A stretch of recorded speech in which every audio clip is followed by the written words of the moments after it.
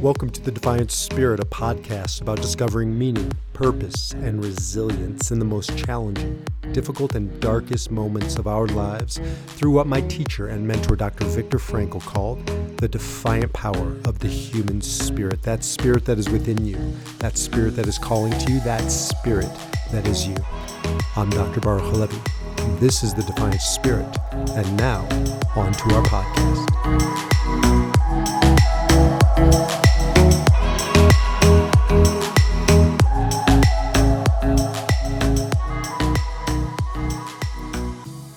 So welcome back to the Defiant Spirit and Wealth 360, where I, Baruch Halevi B, partner with my good friend Michael Feiner, and we bring together the Enneagram and living life through the Enneagram, and particularly with Michael's expertise through wealth. What's happening, Michael? Not too much. Thanks for having me on, and thanks for doing this and giving an overview of the Enneagram for Wealth 360. Yeah, it's important to just have the fundamentals of the Enneagram. The Enneagram, for those of us, those just joining us, is an ancient personality assessment, but really kind of a roadmap of just basic principles of personality and boiling them down to Ennea, which means 9, and gram is a picture. So in front of you, if you're tuning in, at least YouTube visually, you can see it. Otherwise, you can jump over to defiantspirit.org and see it for yourself. But 9 basic numbers, 9 basic types, and we have those on the screen, and we're just going to walk around this circle today and talk about them. Does that make sense? Absolutely. Thanks for doing it. Yeah. I know you're using this more and more with your office staff at Finer Wealth, and we're now talking about it, trying to bring benefits to, your clients to help them have another resource or tool to navigate life, navigate their wealth. But these basic principles apply whether you're interested in, finances, whether you're interested in relationship, whether you're interested in just you name it.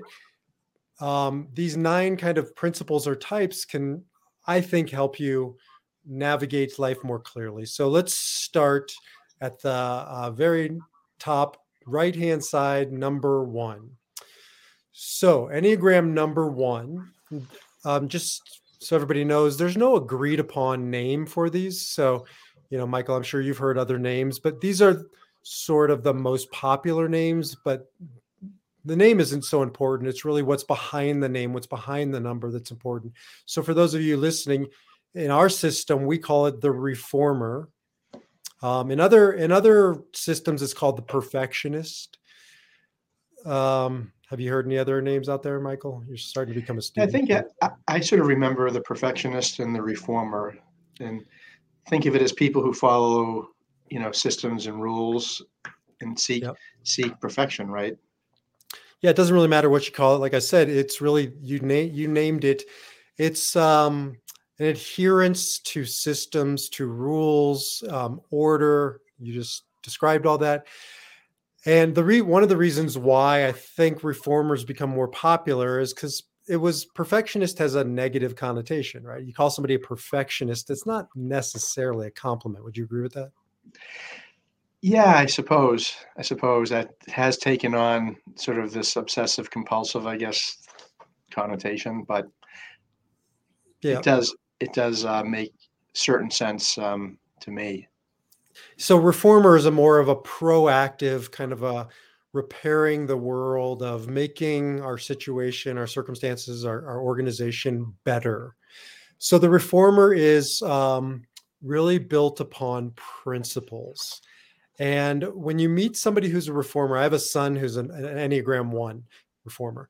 And by the way, we start dropping the names, I think, after a while, because we get really comfortable with more of the number versus the name. So the 1 is built on principles. And when you meet somebody who's really in alignment with their values, with their principles, it's hard, it's like it was said about pornography. It's hard to describe, but you know it when you see it. Right? That's true with most of these numbers. You know when you meet a 1, because you can just feel they're principle driven. I'm sure you have a lot of people in your life, Michael, especially military, who are 1s. As you said, I have a lot of people who I work with at the office who are ones, and a lot of people who in the military are clearly ones. So I'm clearly attracted to ones. That's why you've taught me about ones. I couldn't believe how many ones I have in my life until you pointed it out. Threes and ones go hand in glove. They need each other, and we can talk about that when we get to three.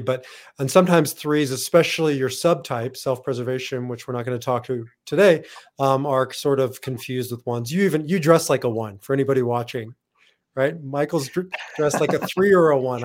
Either way. Sure.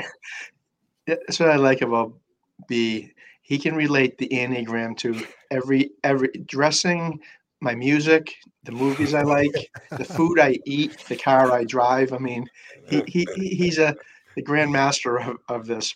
But that's why it's so powerful, because you're right. I'm very rule bound by how I dress, thinking that 30 years ago when I graduated from college, I said, yeah, you have to wear a suit to work. Of course, I'm the only person who ever wears a suit to work anymore, but that was the rule back then, and I can't seem to break the rule. Well, some rules shouldn't be broken. And then, you can hang out with me as an Enneagram 8 and I'll teach you the ones to break. So we'll Okay. together. But one really needs that structure, that order. We're just going to talk about the best qualities of each one, because each one has shadows as well. But that is really the Enneagram 1: principles, values, integrity, order, structure, and changing the world, making it a better place. Without ones, we just could not exist. Enneagram 2, the next door neighbor. We usually move around the circle clockwise. Enneagram 2, the helper.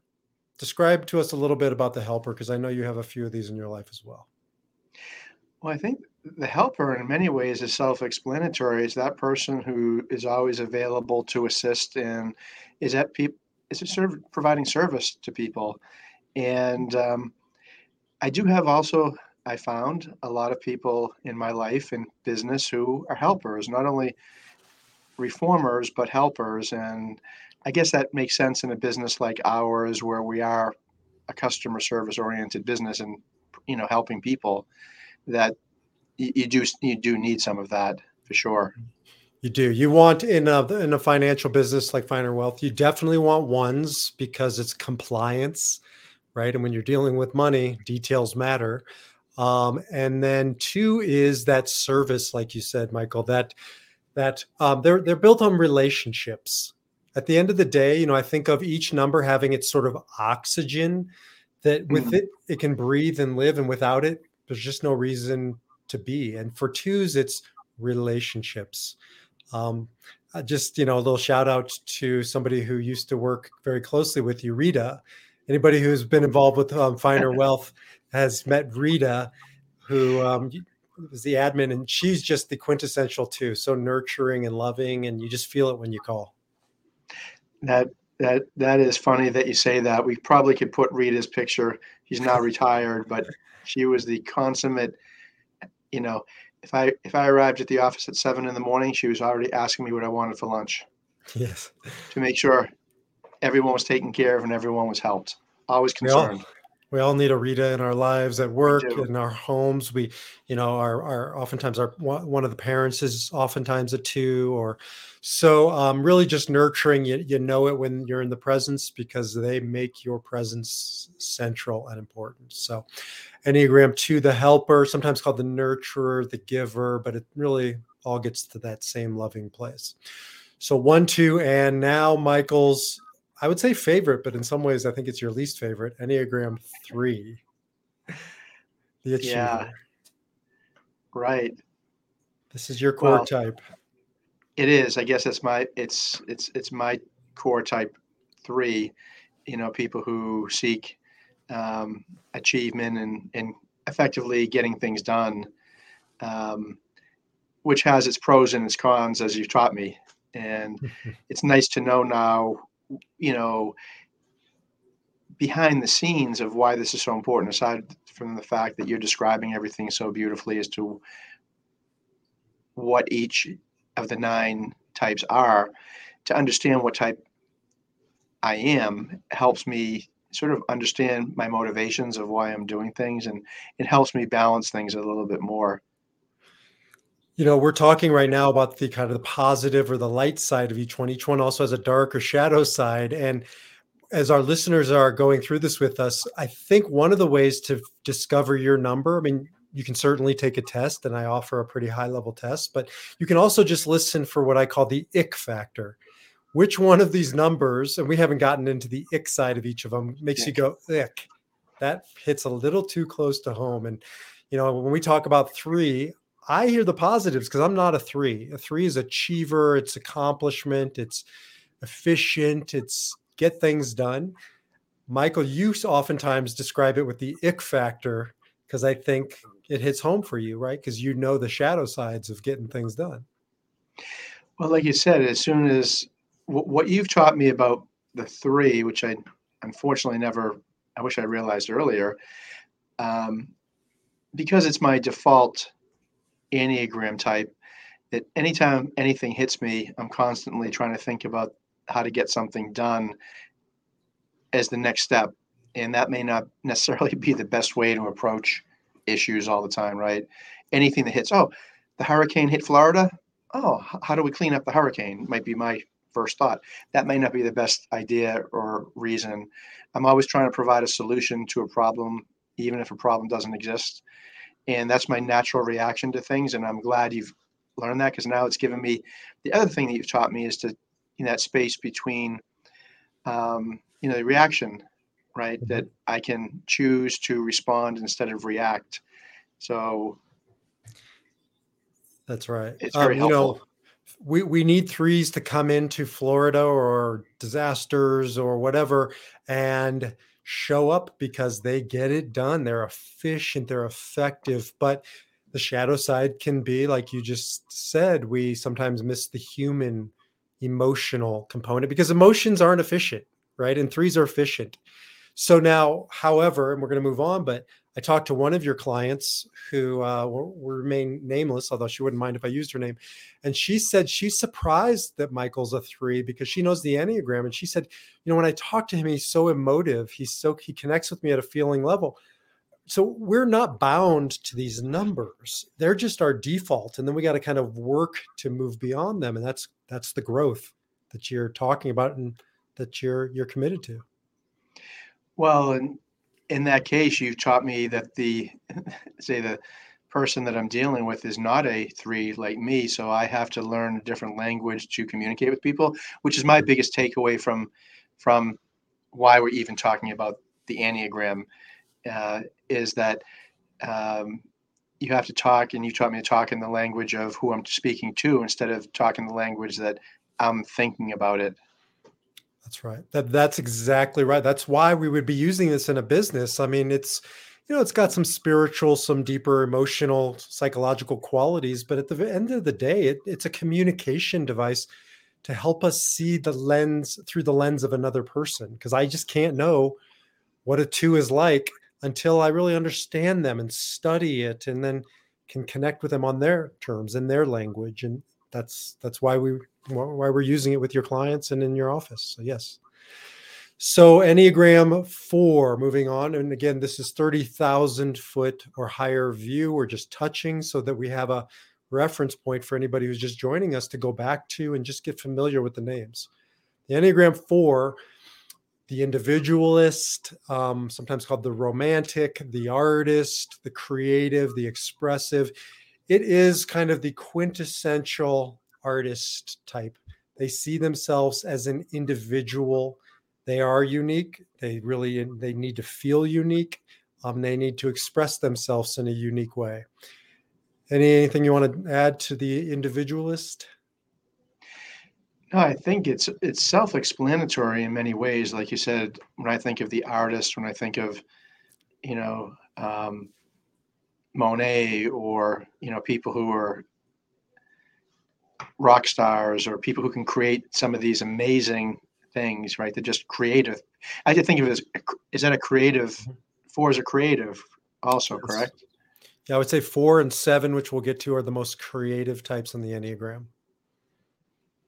We Um, know the one isn't creative, especially the way I dress, right? I think one is my second thing. One's dressed like, it's I. uncreatively. Well, it's interesting. I mean, I don't have hard data, but I do have anecdotal stuff around in finance, for instance. There aren't many fours because finance, doesn't really allow for so much creativity. Some, but that's not the default. Is that fair to say? Well, like you said, I'm around a lot of ones and twos. I don't have as many Threes, fours yeah. in my life. Some threes, of course. So it is amazing that they're bunched together. Some eights and nines, as you know, too, in my life. And that top, I have a lot of top part of the Enneagram, not the bottom. And that someone came in to do some painting in my office recently, and they're like, "Hey, what color do you want?"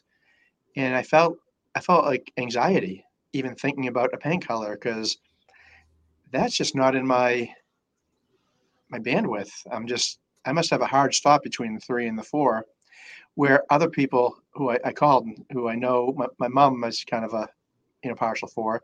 She sent over 26 different paint choices with in furniture selections I didn't ask for, but her nature is art and creativity. So it is interesting for sure. Well, what you'll notice on the Enneagram is oftentimes juxtaposing the numbers or the neighboring numbers are almost yin yang, almost opposite. So 3 is the least emotive, 3 and 5, but 4 is by far the most emotive. And so you really have these kind of tensions that they need each other. They hold each other in balance. So 3 can draw from this 4 and really grow, and vice versa. 4s need the structure and the efficiency of 3s.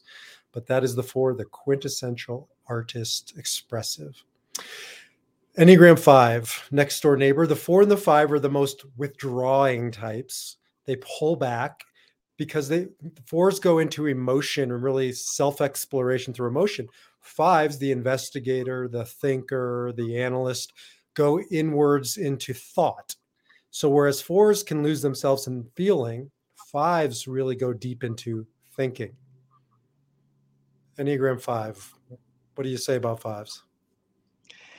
I think I always think of Warren Buffett or that Mhm. Elon Musk, the type of real deep thinking people who are not just smart. I mean, every part of the Enneagram can be smart, but these are truly people who enjoy the intellectual pursuits, probably reading, thinking, analyzing, above all else. And my son is, as you know, he has a lot of five in him, and I see that because he's like the master Jeopardy champion. He just loves that type of thing. It's their oxygen thinking. It's how they navigate the world. I think about a bat, and it's called echolocation or sonar, right? It bounces. It's blind as a bat, but it bounces sound off of objects. Well, each type does the same thing with their superpower, and for 5s, it's thinking. It's how they process, and when you're with a 5 because they don't rapid fire, right? They are much quieter because they're processing. They're much slower because they're processing. It doesn't mean they're slow. It means that their operating system just really goes deeper into the subject matter than us, 7s or 6s or whatever other types are. So 5s are deep thinkers and they master knowledge. They just have a grasp on it. Warren Buffett, exactly. So that's the Enneagram 5, the investigator, the thinker. Moving over to 6, and we'll come back at another time and talk about the triads where you get into there's head types, there's heart types, there's gut types. But for now, we'll stay at the surface of 6, and it's called the loyalist, sometimes called the loyal skeptic. It's got the most extreme spectrum. On the one extreme is this really loyal, devoted piece, and on the other extreme is this very fearful, anxious piece, which can go hand in hand. But the 6s are really the hardest to label. Enneagram 6. What do you want to say about 6s? Yeah, I find the sixes almost the most interesting Enneagram in maybe the hardest to understand sometimes, the six. Maybe that's a good way to put it too. It seems like a lot of people that I know may be sixes, and they tend to, like being part of group thinking and group thoughts and stuff like that. And they tend to be very skeptical sometimes intellectually. So, and they can be challengers and kind of like the eight sometimes on the Mhm. way things are going. So I find that one the most, I said interesting or perplexing or hardest to understand, honestly. Well, I think that's absolutely true because when I can't type somebody, and I don't, like typing people, but to help them locate their number so they can do this work, sixes are the ones who are usually either mistyped or they don't want to commit to a type or they hit on many types because again that six spectrum is very wide. It's probably a large percentage of the population.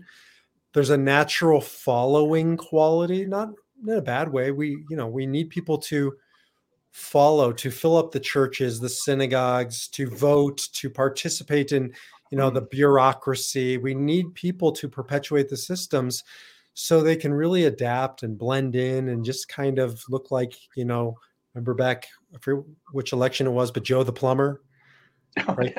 yeah. Average, Jane Average Joe. Is he a six? Well, he must be because it just sounds like a name you give, Right. a quality person behind the scenes who just really makes Joe the, systems work. Joe the plumber. So we'll come back to six. When you're around a six, oftentimes because there's questions, bombard you with questions. So that's the six, the loyal but skeptical, challenging type. All right, three more to go. Enneagram 7. Enneagram 7 is probably everybody's favorite. The enthusiast, there's a couple other names for them, but they're just fun. They're light-hearted, they're upbeat, they're optimists. That's another name for it. What do you know about the sevens, my friend?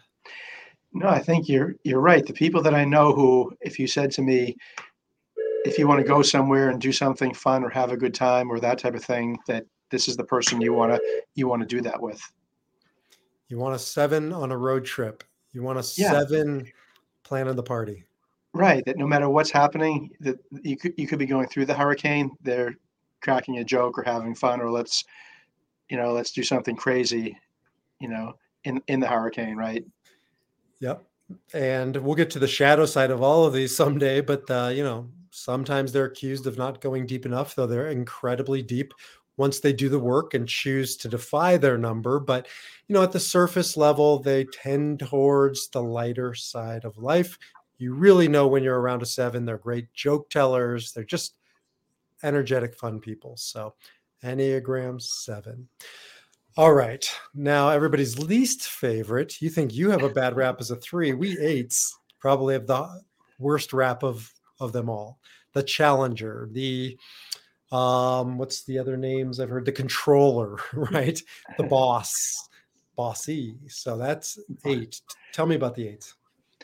No, I think, having been in the military, I think I've been around a lot of eights, and I suspect eights are people who like to be in charge. You always find the person in the platoon when you're a soldier or in the group that is either a natural leader or who wants to be in charge of things.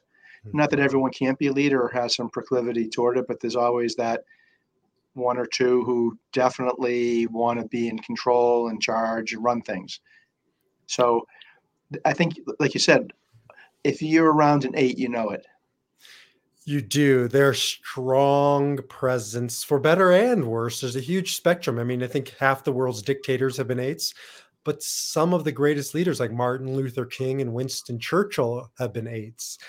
So, in each of these types, there's the basement and there's the penthouse. There's the Uh, the ugly side and the beautiful side. And there's a real distinction between the high functioning and the low functioning eights for sure. It comes from a place of wanting to control because we live in a world where there's not a lot in our control, and things like hurricanes hit or stock markets crash, and eights are the ones who really step in and just take over. Now, with that said, and I don't want to go too deep into it, eights can give over their power, their control, and they can be great followers as long as they know the person who they're following has got this and they know what they're doing, which is how I've aligned with you because an 8 needs probably a strong 8 or a strong 3 to take over their finances. And that's what you say to me. I got this, B. You're good. And I feel that. Well, you also taught, and I know this isn't this session, but the connection between some of these numbers, there's a direct link in certain types here that are natural for these reasons. And that'll be a great discussion for another time. Yeah, each one has 2 lines coming out of it, and it's really kind of a balancing, agent so that you can draw upon different numbers to really kind of get back to a healthy balance. So we're going to definitely hit on that. And last but not least, everybody's most peaceful. Everybody agrees this is the most peaceful type, the peacemaker. Enneagram 9s are a pleasure to be around. Enneagram 9s exude a sense of harmony, peace. They unify. They really are just pleasant people. And I know, Michael, you have quite a few 9s in your life. Yeah, it was interesting. I knew I had some 9s. I was surprised to find how many, not just 9s. 9 may have not been the number one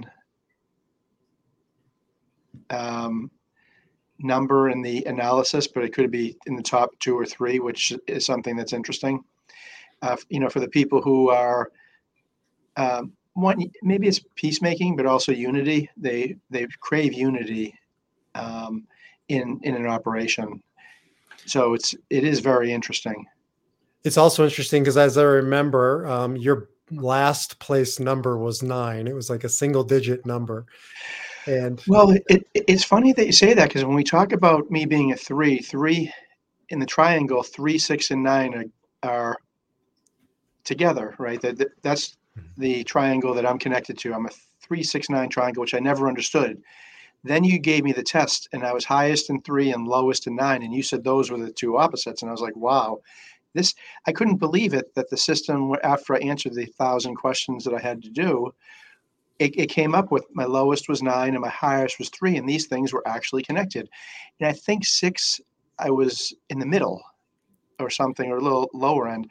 Like, wow, there's something to this ancient mathematical system that they got me exactly right. Like, I have trouble with being a peacemaker. It's my weakness. Yes, you're absolutely right. It's based on mathematics. It's not opinion. It's not like, oh, I'd like to be this, but this is how, if you have a battery, you have a plus and a minus, and they hold each other in check. They're just these basic principles. Well, 3 and 9 really hold each other in check. And so you're right. Your highest 3, your lowest 9.